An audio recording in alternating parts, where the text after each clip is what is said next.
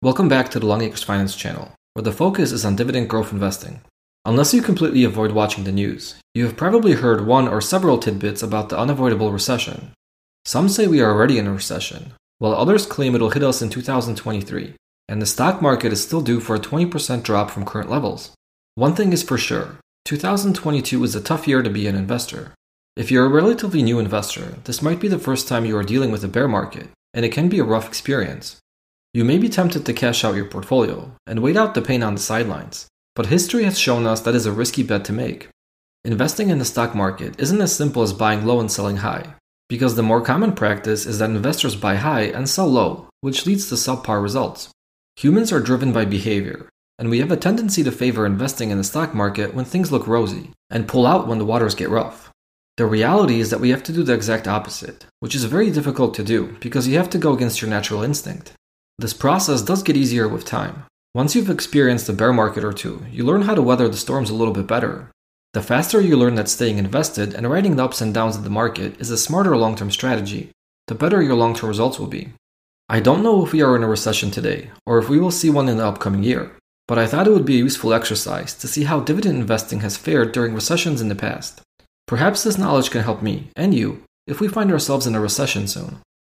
When you need mealtime inspiration, it's worth shopping Kroger, where you'll find over 30,000 mouth-watering choices that excite your inner foodie. And no matter what tasty choice you make, you'll enjoy our everyday low prices, plus extra ways to save, like digital coupons worth over $600 each week. You can also save up to $1 off per gallon at the pump with fuel points. More savings and more inspiring flavors make shopping Kroger worth it every time. Kroger, fresh for everyone. Fuel restrictions apply.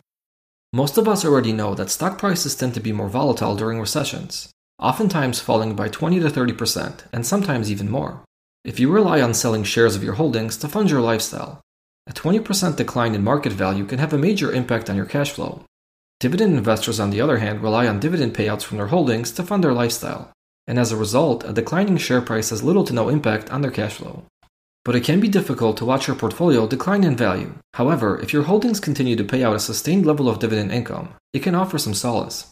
One way to measure the level of sustainability for dividend income is to look at the annual dividend growth rate of the S&P 500.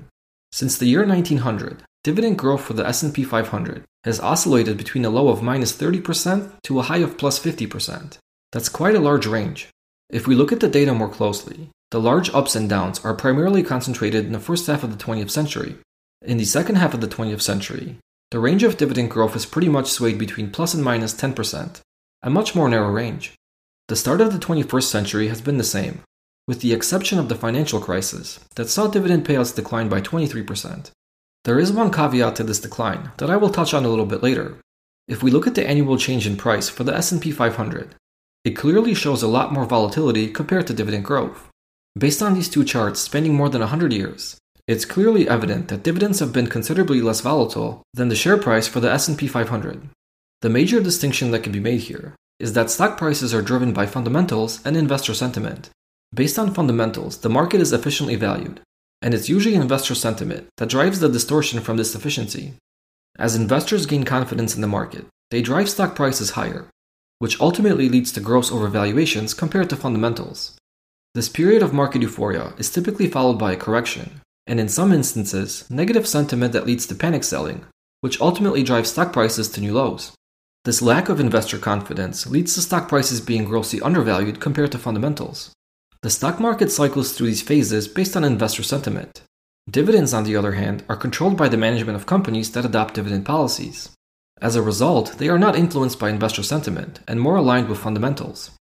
Typically, companies that pay dividends are mature businesses, with well-established operating models that are relatively stable. Many of these companies have long-standing dividend policies that can be sustained through economic downturns.